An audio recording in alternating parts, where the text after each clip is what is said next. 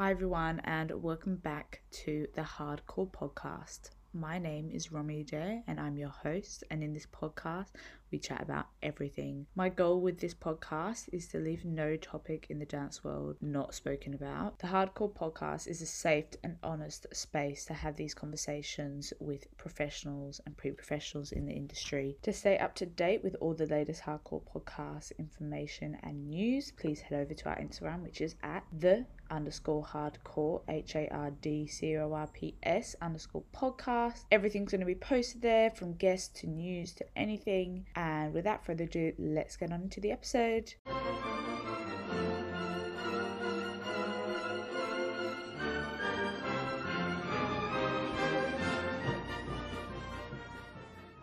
Hi, everyone, and welcome back to the podcast. In this week's episode, I'm joined with Jessica Fyfe. Hi, Jessica. Hello. How are you? I'm good, thanks, Romy. How are you? Good. I'm good. I'm excited for this episode. And I mean, yeah, we'll get straight into the quick fire round. So people that are listening, and if they don't know who you are, they can find out more in a little fun way. So first question is, where are you currently? And that can be however you want to take that. Yeah, so right now I'm at Scottish Ballet in Glasgow, the National Ballet of Scotland.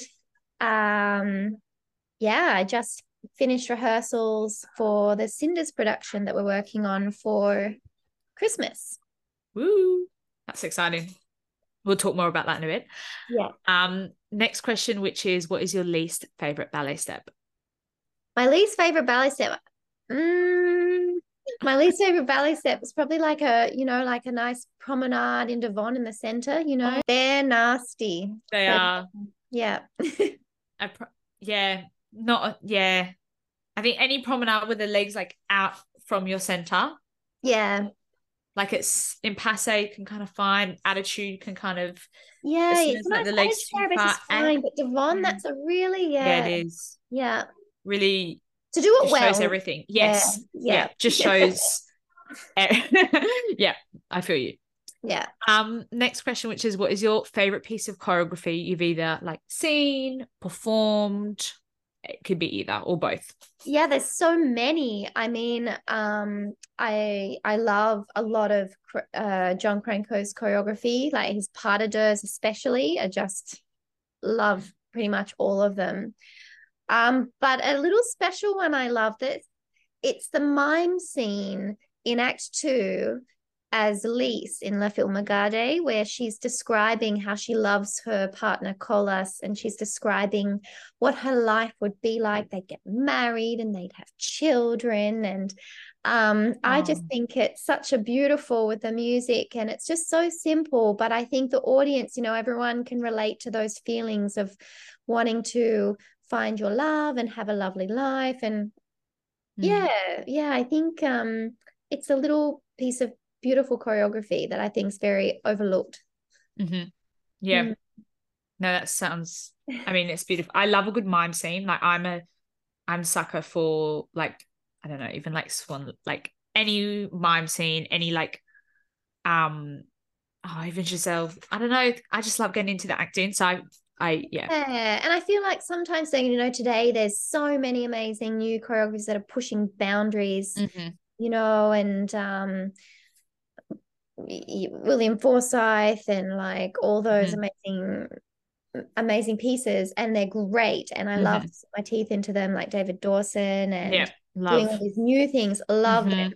But I think there's something just about that traditional like mise-en-scène, telling a story and communicating without using words to the audience, that I think sometimes in this new trying to like do as many tricks and get dancers to push their boundaries and push themselves to really their limits. I think we sometimes forget how beautiful just simply to tell a story is. And so I don't know, I think at the moment I'm really liking these. I love that. Next question, which is, what is your favorite piece of dancewear? So I have my little trusty light blue elasticated skirt. It's a little mini short skirt. It's got holes in it. The elastic's nearly like snappy, but I wear it almost every day. I just love it. I don't know. Where's it from? It's actually from Margot Ballet Skirts. She's a dancer in Stuttgart Ballet, and Mm-hmm. she started making ballet skirts. It's one of the first ones she started making. Oh. Just love it. So thanks, Martina. I love that. There's just something so special about, like, especially when colleagues or people you know are like making dance wear and then you wear Yeah, it and it's got like a little story and it, yeah. Oh, that's lovely. I love that. yeah. And last question, which is, what is your favorite food? Well, I do love, and people are very surprised by this, but I love a slow roasted, slow cooked lamb. Being Australian, I just love a good lamb. Mm. And then I think followed by my dad's famous sticky date pudding. That's like Oh, my favorite meal. sounds really good. Yeah, I could eat that every weekend and it fuel me for a Mhm. week. And then I'd have, if I'm lucky enough, I get leftovers for the rest of the week. So that's my perfect meal. I love it.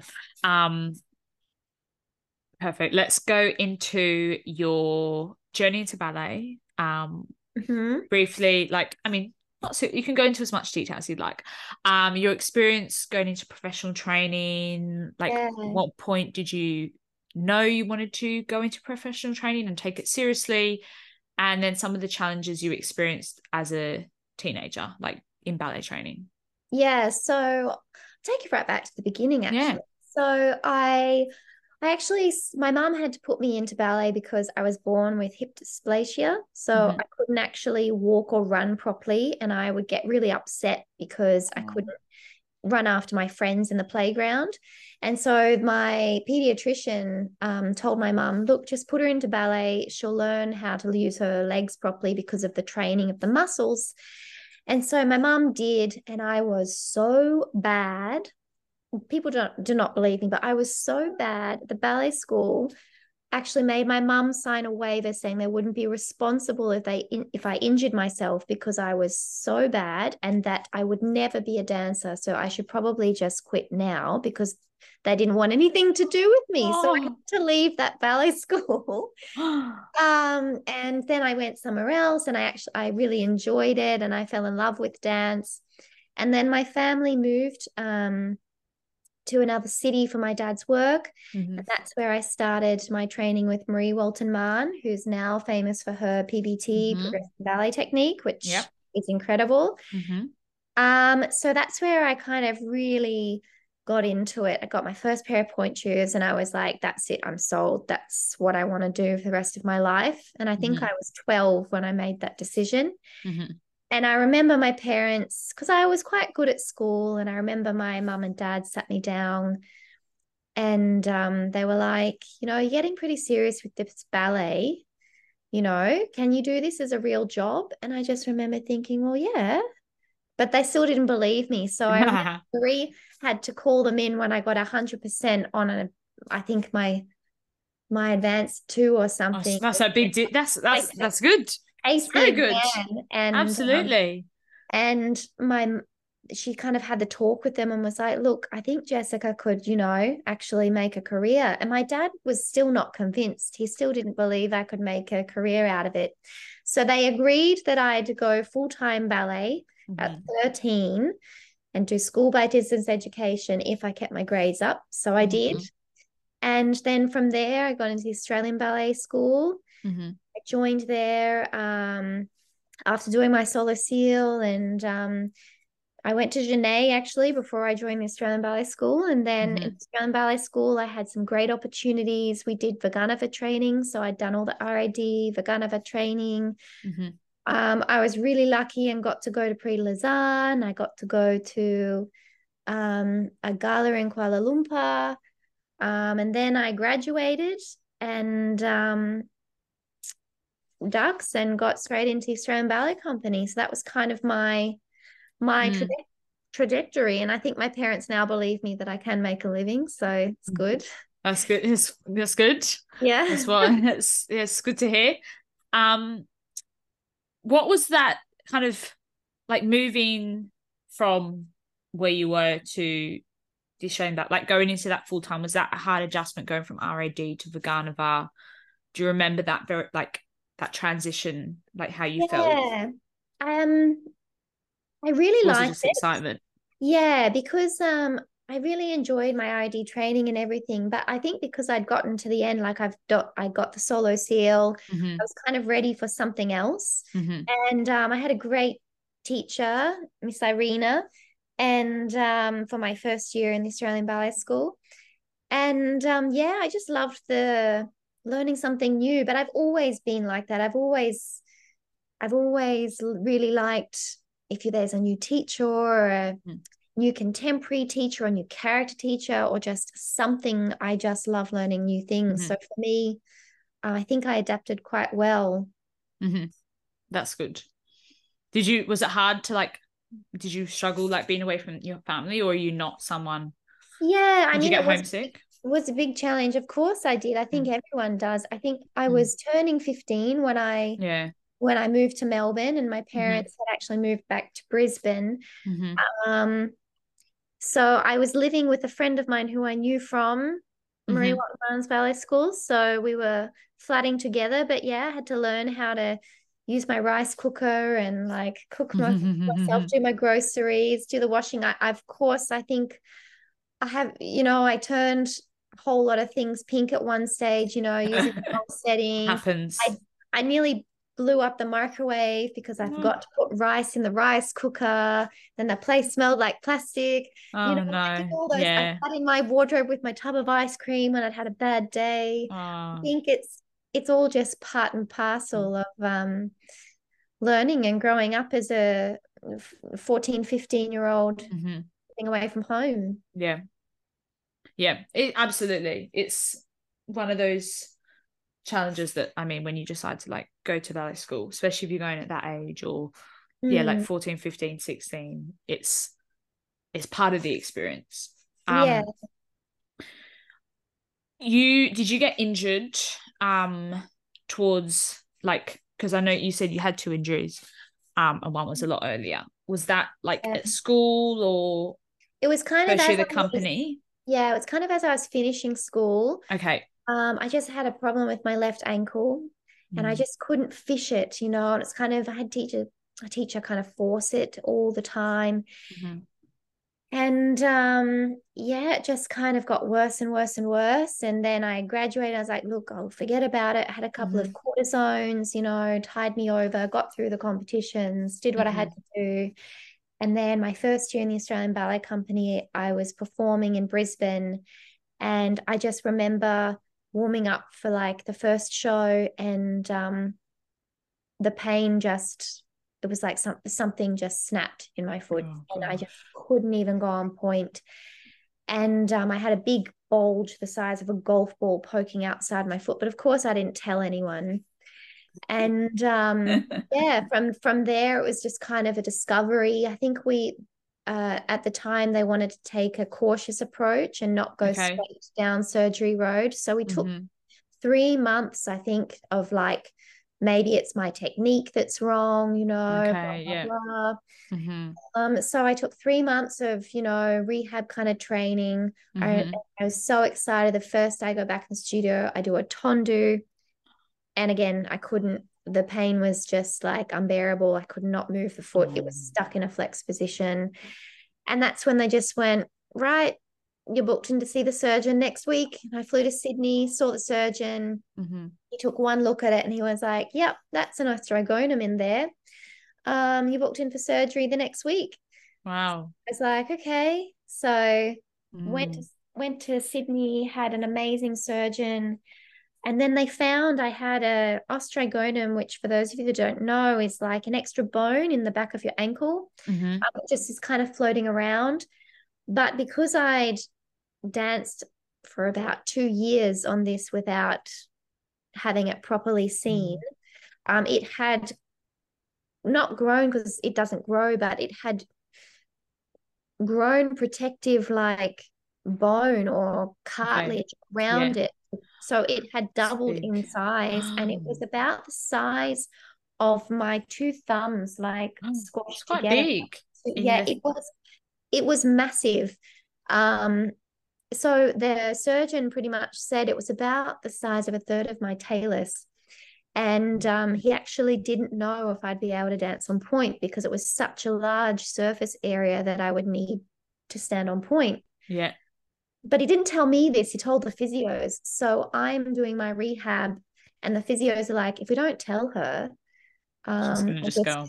treat it like, any Yeah. normal recovery, maybe it'll just like Yeah. work. And it did. So I'm super grateful to my surgeon. He did an amazing job, but it was pretty much a full year. My first whole year of a Okay. company life was surgery and rehab. So Mm-hmm.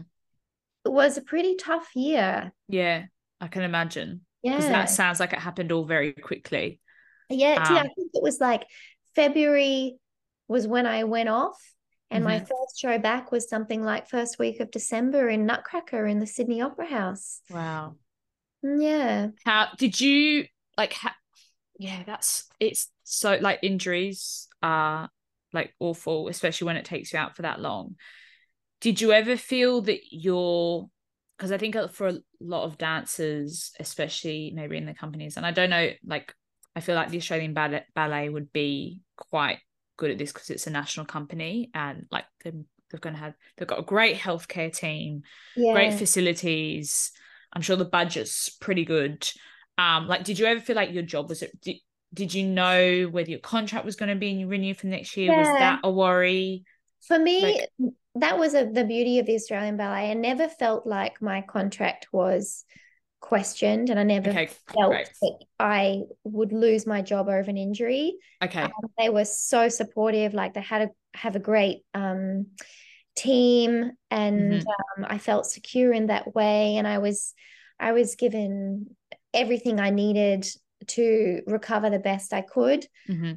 Um, but even having all that, it was still hard. So, I can't imagine what it would be like if your career is like contract is questioned.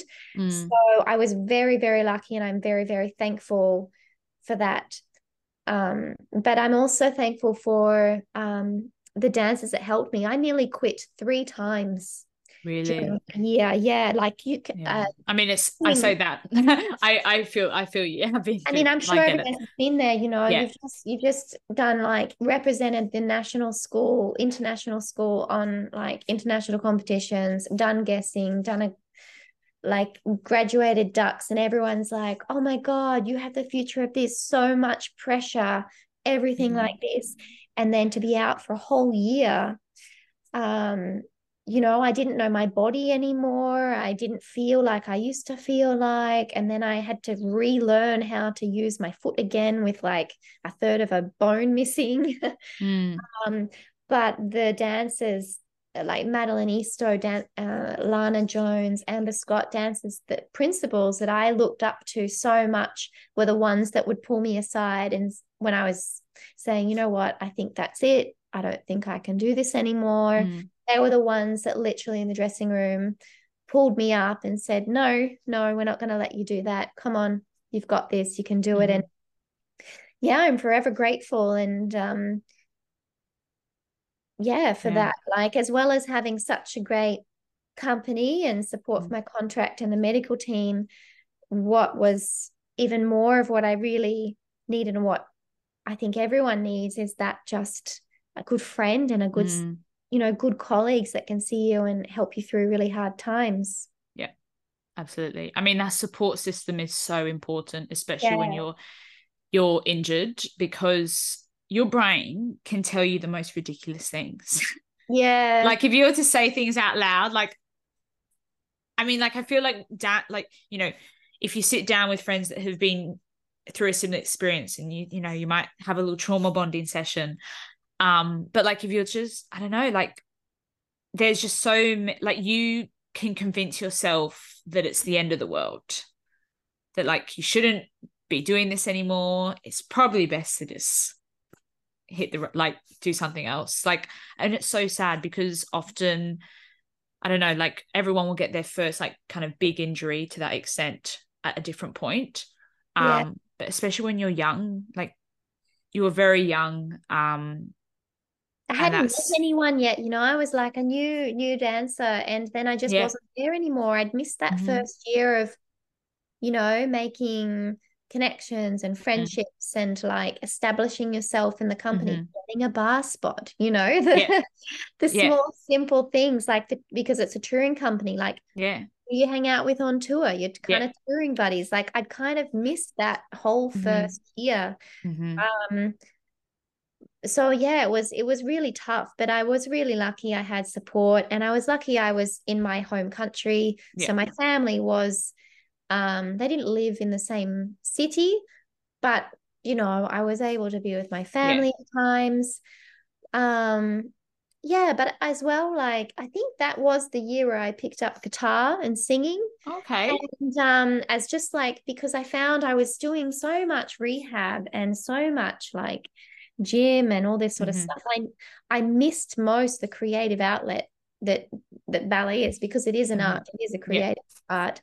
And I missed that part of it. So Yeah. yeah, that's where I did that. I still dabble in it. I still got a guitar in my apartment. Oh, yeah.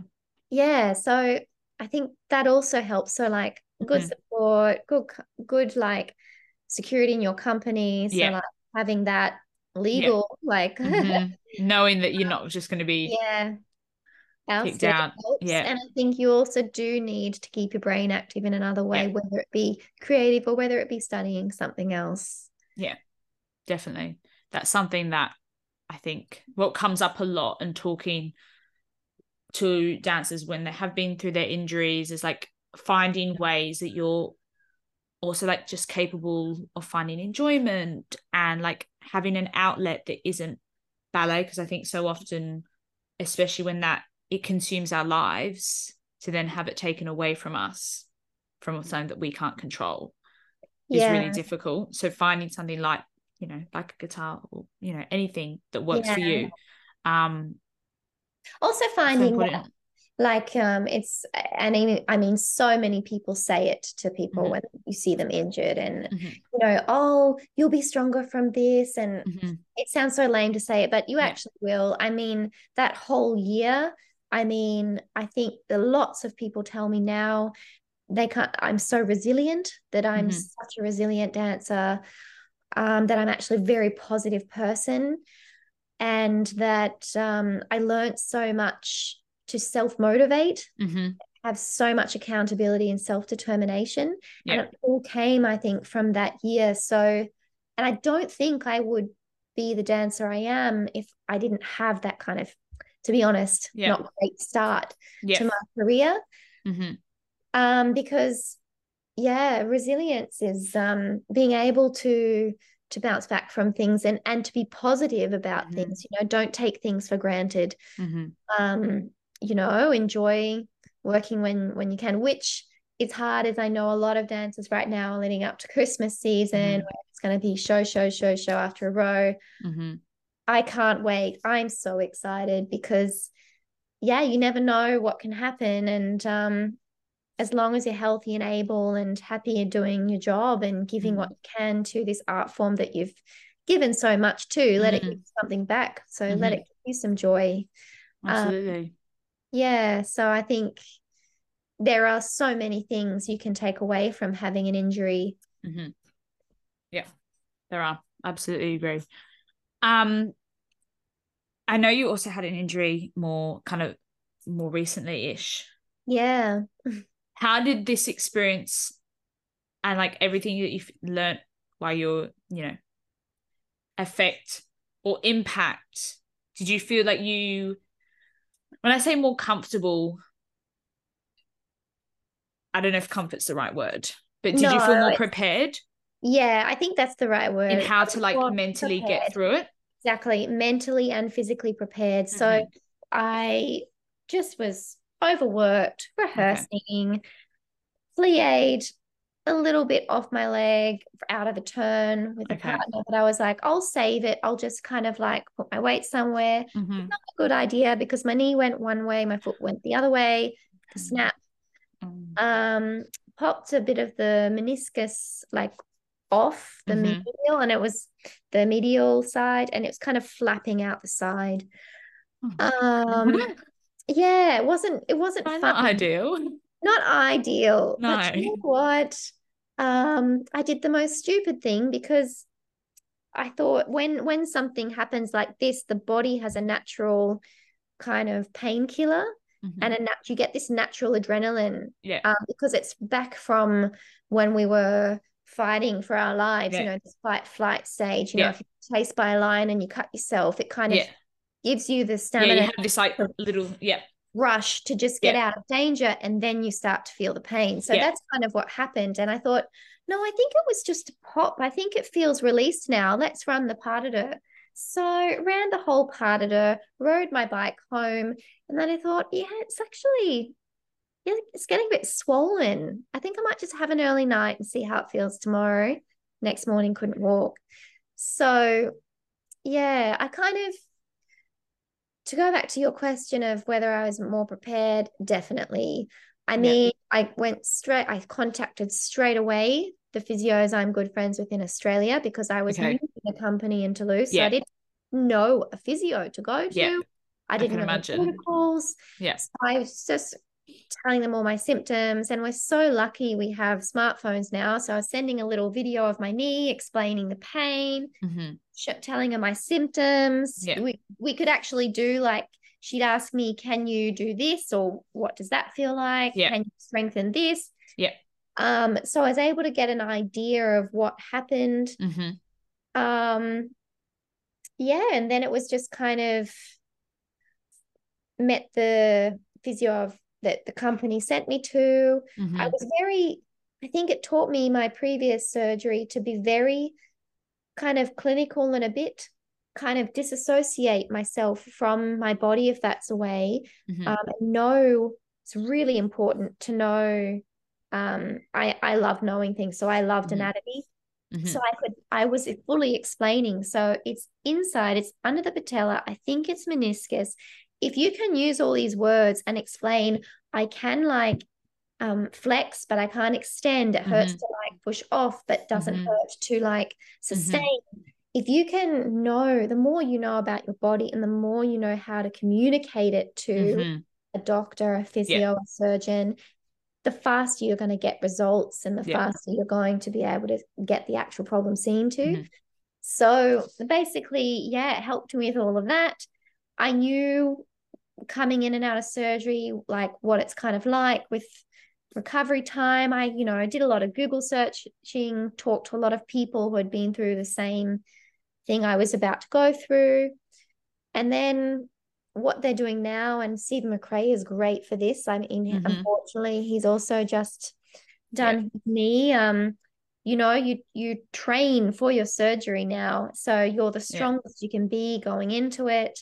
And then you know that there's like a time frame where you do have to actively rest. And then as soon as you're given the green light, follow what you're told and go for gold, pretty much. So Yeah. yeah, it's just part and parcel, really, of another scar to add to my list of experiences. Let's hope. No, well, touch wood. Touch wood. Touch wood. So you were in Toulouse when this all happened, and Yeah. then how did you end up in Scottish Ballet? What was that kind of like process of like deciding that you wanted to look elsewhere or move on? Yeah. Especially the rank that you are, which is I don't often like talk to a lot of dancers that are in this rank and moving companies. How was that process, and like what was some of your thoughts or wants out of your job? And because then you get to a point, I'm sure, where you feel that maybe you can be a bit more picky where you want to be. I don't know if that's Yeah. I the mean, right way of putting it, but yeah. So I moved to Stuttgart because I just wanted to be in Europe, and I was offered an incredible opportunity through the Role to Work scholarship, and then offered an incredible appointment directly to Half Soloist by Reed Anderson, and I was couldn't turn it down. And Dave McAllister was really supportive of me at the time for that. that's right. So Yeah. you know, our dance careers aren't long, so you just kind of have to run with it when you get it. So, and I really enjoy my time in Stuttgart. I love dancing Krenko. And then I'd been there for about 6 years, and I just I I'd done a lot of the roles, and I just kind of thought it was moving a little bit contemporary, and I still really wanted to go more classical. And that was when I was invited to guest with Toulouse. Um, I had 2 weeks to learn their Nutcracker and perform in Barcelona. That was an incredible experience, my first time guesting. Yeah, that would have been cool. And that was just incredible. So I had an amazing time that they invited me again for the next season as Giselle, and I'd met as Giselle before. So wow, I was very thankful that Stuttgart let me go for this. And seeing as I was interested in leaving anyway, the opportunity arose. They proposed that I could be kind of like a soloist, but supplementing the étoile for a season in Toulouse. And I thought that's a great opportunity. I really liked working with them in these guestings. So yeah, that's how I went to Toulouse. Unfortunately, the director, it was a decision made from the theatre. Was kind of cancelled mid-season. So, and he was the one that hired me and that I moved for. Yeah. So it was a very tricky situation for the whole company in Toulouse, actually, unfortunately. Yeah. A lot of people were left in the lurch, and a lot of people didn't know what was going on. It wasn't handled very well.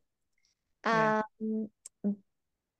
yeah, unfortunately, because I was a special contract with the director that they cancelled, they didn't have a contract to continue me. So it was a very strange situation, especially just coming out of a surgery, just after having danced 12 roles and coming there for that purpose, and then being told that you're actually not wanted was actually really it was really tough to handle, as you know, but yeah, so then I thought, right, well, pick yourself up, and you know, things happen for a reason. So I just kind of got a little show reel together.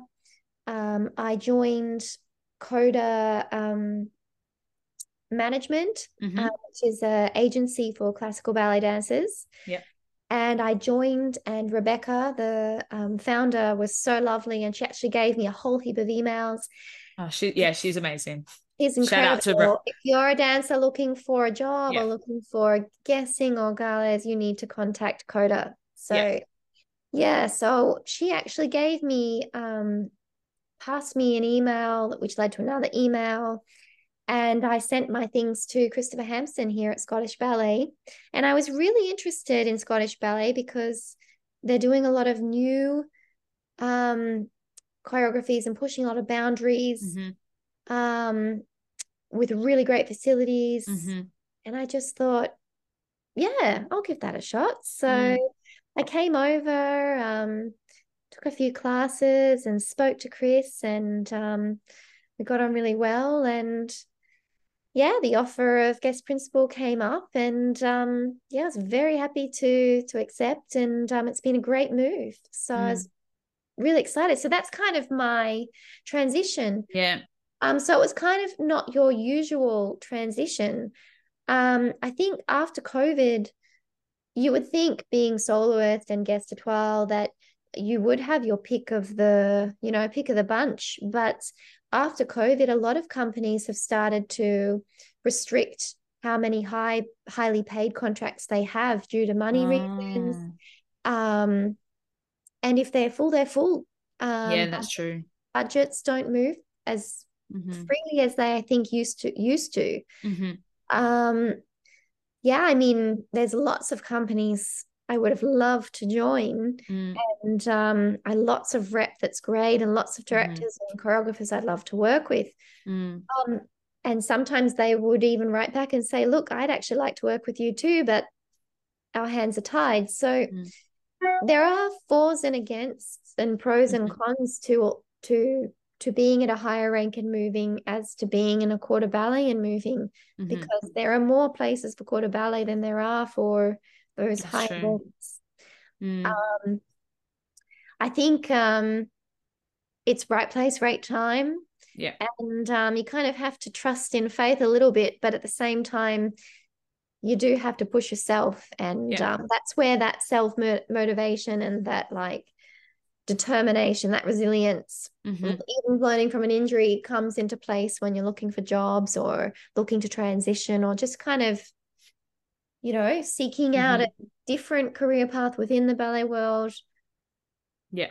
Yeah. Definitely. Yeah. It's so interesting to hear like another perspective of, I guess, the job hunt, because like we hear a lot about it from like that school to like first job, or like that's especially the conversation that I tend to have with a lot of people. But it's interesting to hear it from like your perspective and your experience, especially like post COVID, things have changed. Yeah, they Um, have. Yeah. so it's interesting to see how that's happened. Want to talk a bit about Cinders, Yes. and what this experience has been like, because like you said, I mean, you were drawn to Scottish ballet because they are reinventing a lot of what a lot of work and bringing new perspectives to everything. I really enjoyed. I saw the Coppelia earlier in the Yeah. year. Loved it. I Mhm. thought it was amazing. I thought it was so fresh. Like I was like, I like everyone needs to see this, and Yeah. I really enjoyed it. Um, and so like it'd be interesting to talk about how that experience of doing something that like it's a little bit different. The perspective of Cinders is a bit different to maybe what is typically we're still seeing. Um, so yeah. Yeah. So, to not sound tacky or anything, it really is a dream come true. Uh, and it's the way I came here, I did not expect to be in such an, for me, such an incredible situation. I'm really loving every minute. And I'm just so thankful that things happen the way they did. You don't know it's meant to be until it happens. Yeah. Even if it's a really tough time, maybe you're meant to go through it for a reason. And I think that's just what's happened to me. And I'm very lucky and very thankful. Mm. But yeah, so Cinders, Chris Christopher Hansen has decided to retell the story of Cinders, um, by having one night the traditional female playing the role of Cinders, and she meets her prince at the ball, and he rescues her from her life, and they fall in love. And then on the next night, it will be Cinders as a male dancer who falls in love with the princess, and it's the princess who rescues him from his his life, and they end up falling in love and having a happy life together. So Mm. it's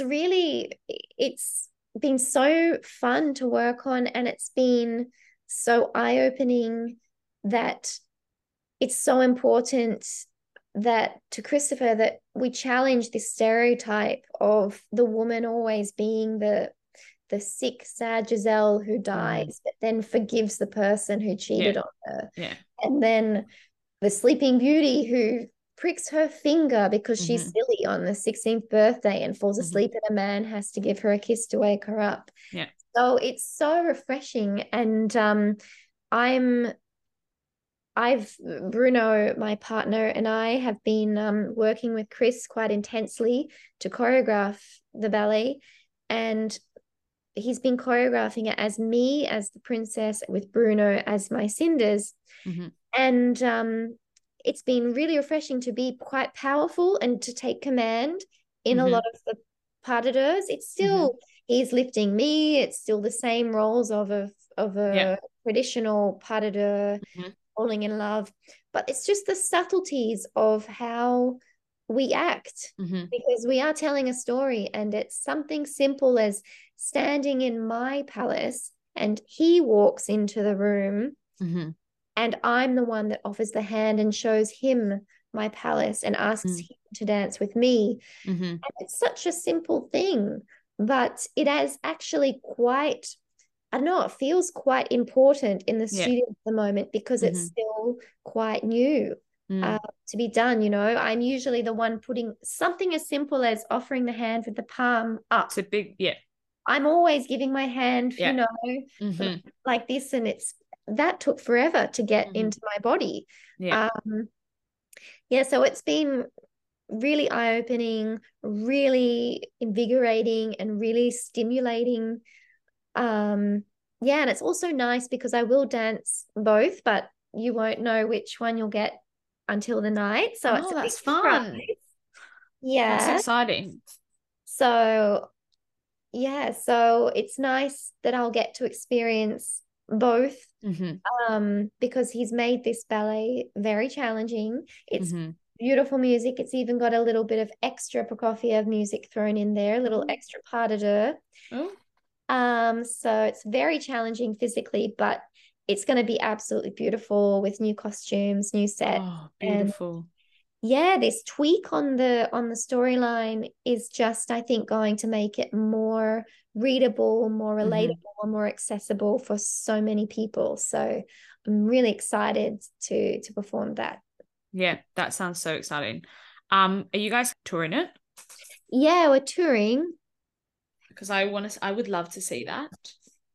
Yeah. Well, I can put that in the link for people that's in the description. Tickets to Cinderella. Well, Cinders. Tickets to Cinders. Yeah. So we open in Glasgow on the 9th of December. All the way till, I think, New Year's Eve. Okay. And we go straight to Edinburgh. And we perform in Edinburgh for about 3 weeks. And then I think we tour to Aberdeen, Inverness, and Newcastle. Oh, okay. Yes. All the way until, I think, our last show is the 10th or 11th of February. So okay. Yeah. Nice. Got plenty of opportunities to see both versions. Both versions. Woo. Yeah. Yeah, that sounds very exciting. And it'll be fun. Oh my God, first season. Yeah, Scotland. How exciting. Because I've been here since August. I started with the company on the 1st of August, but because I've been working intensely creating Cinders, I wasn't involved in the autumn program.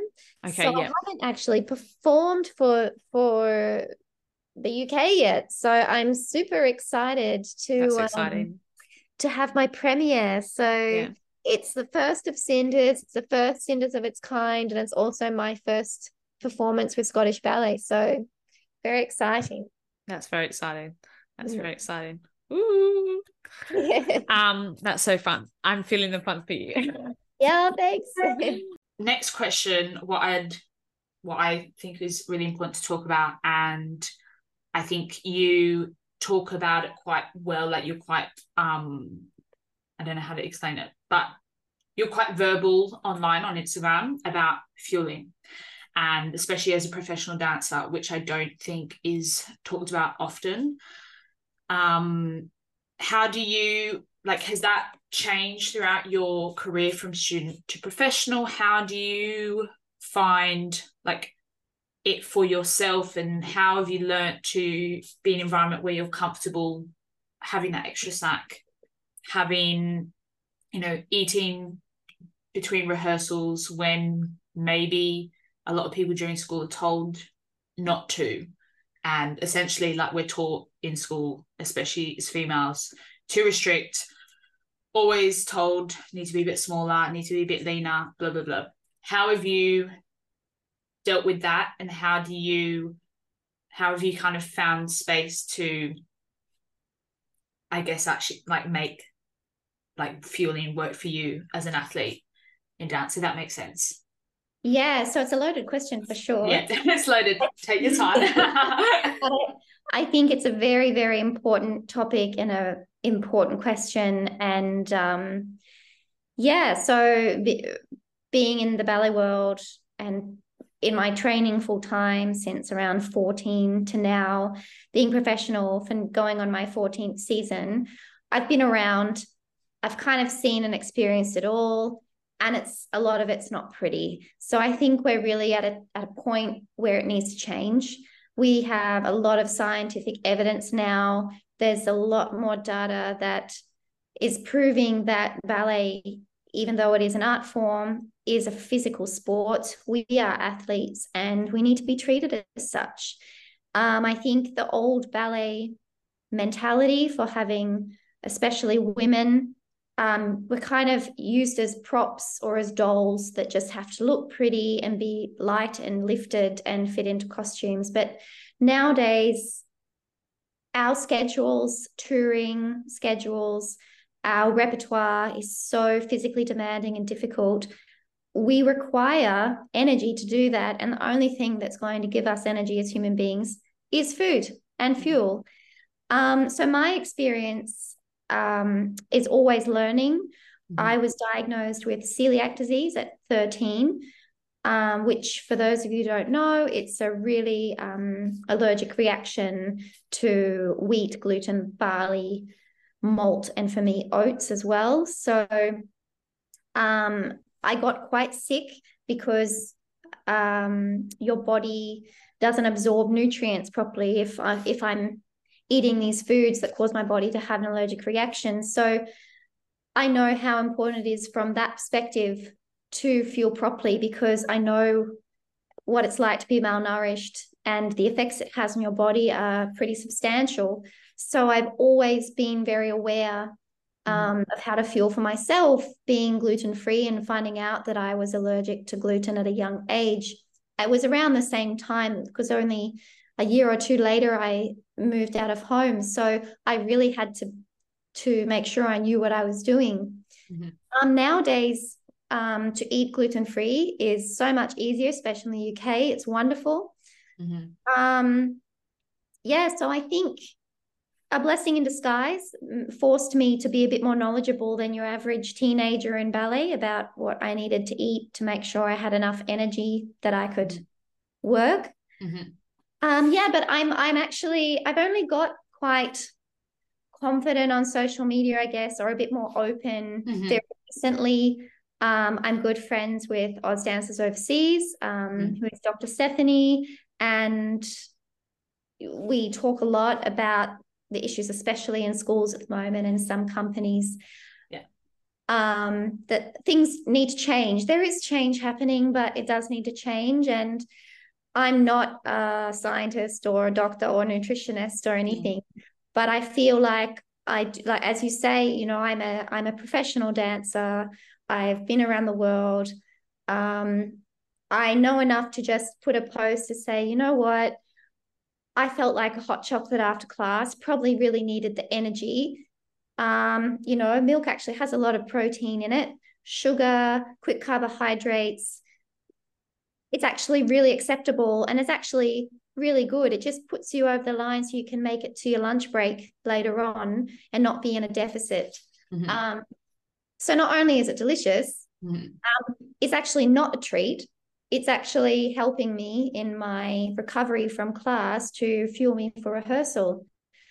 And just making that more accessible to people, that you don't have to buy the latest protein bar or the latest whey protein packets or this to be fueling. It can literally be just a good quality baked sourdough, a lot of it with your lunch, some good protein that you can get in normal food or even normal milk, whatever you really like. But so it doesn't have to be expensive or unachievable or unattainable. It has to be sustainable. And for us as dancers, that has to be sometimes quick. I've always got snacks in my bag. I've always got gluten-free muesli bar, chocolate. I've got my chocolate powder in my locker. So I just have it there waiting for me at the moment, because Christmas time, I just bought the new gluten-free fruit mince pies. Oh, they're they're a perfect little snack of like high energy with some carbohydrates and some good fats to give me some energy. It's just working with what you've got and yeah, breaking that stigma, not being afraid, because you don't have to be afraid to eat. You're allowed to eat. You're supposed to eat. We are human beings. Yeah. Yeah, so I'm happy that yeah, you've noticed, and I hope other people notice and take a positive from these little posts I do with my dog and my porridge. Because, yeah, I hope it helps break this Yeah. stigma. I think that's the biggest thing that I really appreciate from it. And like, I don't know, could be just me. But at least like in my experience in school and like in professional experience, it's a lot of being surrounded by people, teachers, like telling you not to snack, telling you this, telling you that. And I think it's just refreshing to see that like it's possible to be a professional dancer, A, dance really beautifully, B, and snack, like, because we just get taught, I don't know like if it's the same for everyone and could be just a niche experience, but I also think it's quite widely does happen, that we think that a lot of the time by eating less that's going to make us better, but Yeah, that's not I the mean, case. And yeah, I mean, I had the experience, and I'm gonna share.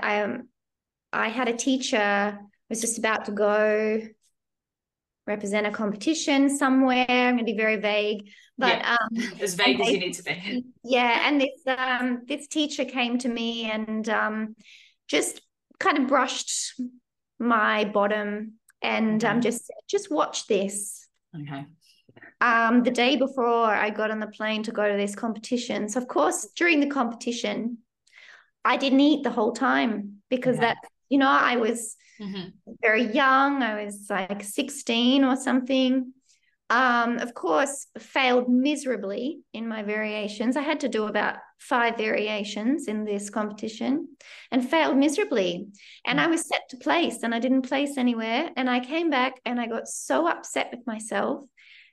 And I think that's where we really need to realize that teachers, parents, role models, other dancers have such an influence, and it can literally be such a one word or that one little gesture. Yeah. Because yeah, especially in schools, Yeah. we are children. We're still children. We're very impressionable, and we do silly things if we think it's the right thing. Absolutely. We haven't. We're looking up to those people to teach us the right thing.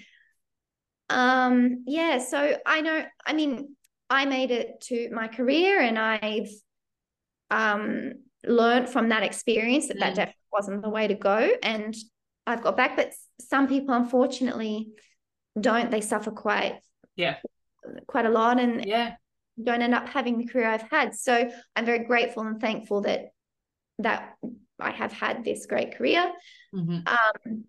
But yeah, it's just I learned that, that doesn't work for me. I need to eat, and I shouldn't have listened to that weird advice, and say la vie, move on. So just bringing, to everyone that as students, especially, you're working super hard, your bodies are growing, you're developing, you need to respect your body and let it do its magic. So yeah, absolutely. Yeah, thank you so much for sharing that. Well, that's okay. It's it's a big thing to share, but I think this is a space where it's important to.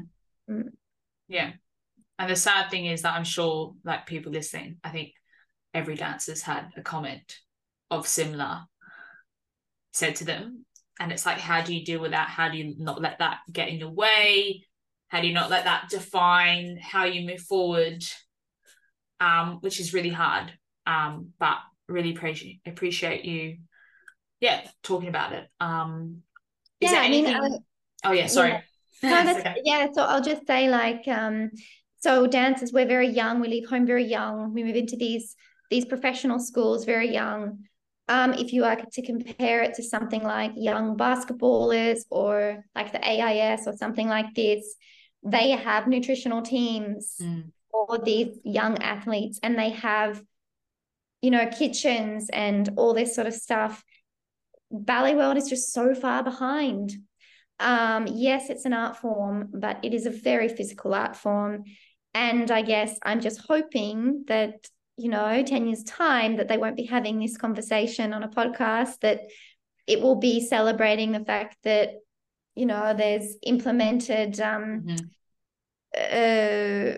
nutritional teams for the national represented schools for ballet schools. Yeah, that's what would be like ideal to see. Dream world. Absolutely, because otherwise it's just like every man's for themselves, just trying to work out how to look after themselves as young children, which is it's a hard, weird, it's an experience that everyone has to go through, but it'd be made so much better with that support. 100%. Definitely. And I mean, we're always learning. I'm still always learning. And I'm so grateful Scottish Ballet has a nutritionist that we can have contact with. She's helping me fuel and what times I should use some recovery drinks and things after a performance of Cinders, because we have a lot of shows and I'm new to this here. So it's great. I'm really happy with this information and I'm really looking forward to putting it in. So, even I'm still learning, we're all still learning. But yeah, it's just, if you have questions, like, I had a question, so I go call someone who knows the answer, go speak to someone who does have a professional, educated opinion. If you're not getting that from a mentor or a school teacher or home family, that's okay. But if you feel like you want to know or have questions, go to where you can get them answered. Absolutely. Until our dream world schools where exactly. I'll leave some people in the description that I recommend, like following on Instagram, who are very, very open and give out a lot of great information. So yeah. Do you have any last words to finish up the episode before we thank you for having me on here, Romy. It's okay. I'm sincerely very honored to be here, and I'm very happy to share my humble experience and what I've lived and been through, and I just hope that people enjoy it and gain something from it, whether it be the hot chocolate after class, or whether it being to keep motivated during an injury rehab, or if they're questioning, thinking about moving countries or companies. It's a great life, and it is what you make it. So, enjoy it while you can, and reach out and follow me on Instagram if you have any questions. I'm very approachable. Yeah, I'll leave your Instagram again in the description below. So if anyone has any questions for Jess, you can message her, follow her, whatever you want. Thank you so much for being part of the podcast, Jess. Thank you. I think that's everything. You're welcome. No worries. Listeners, you can hear next episode, same time next week. Bye.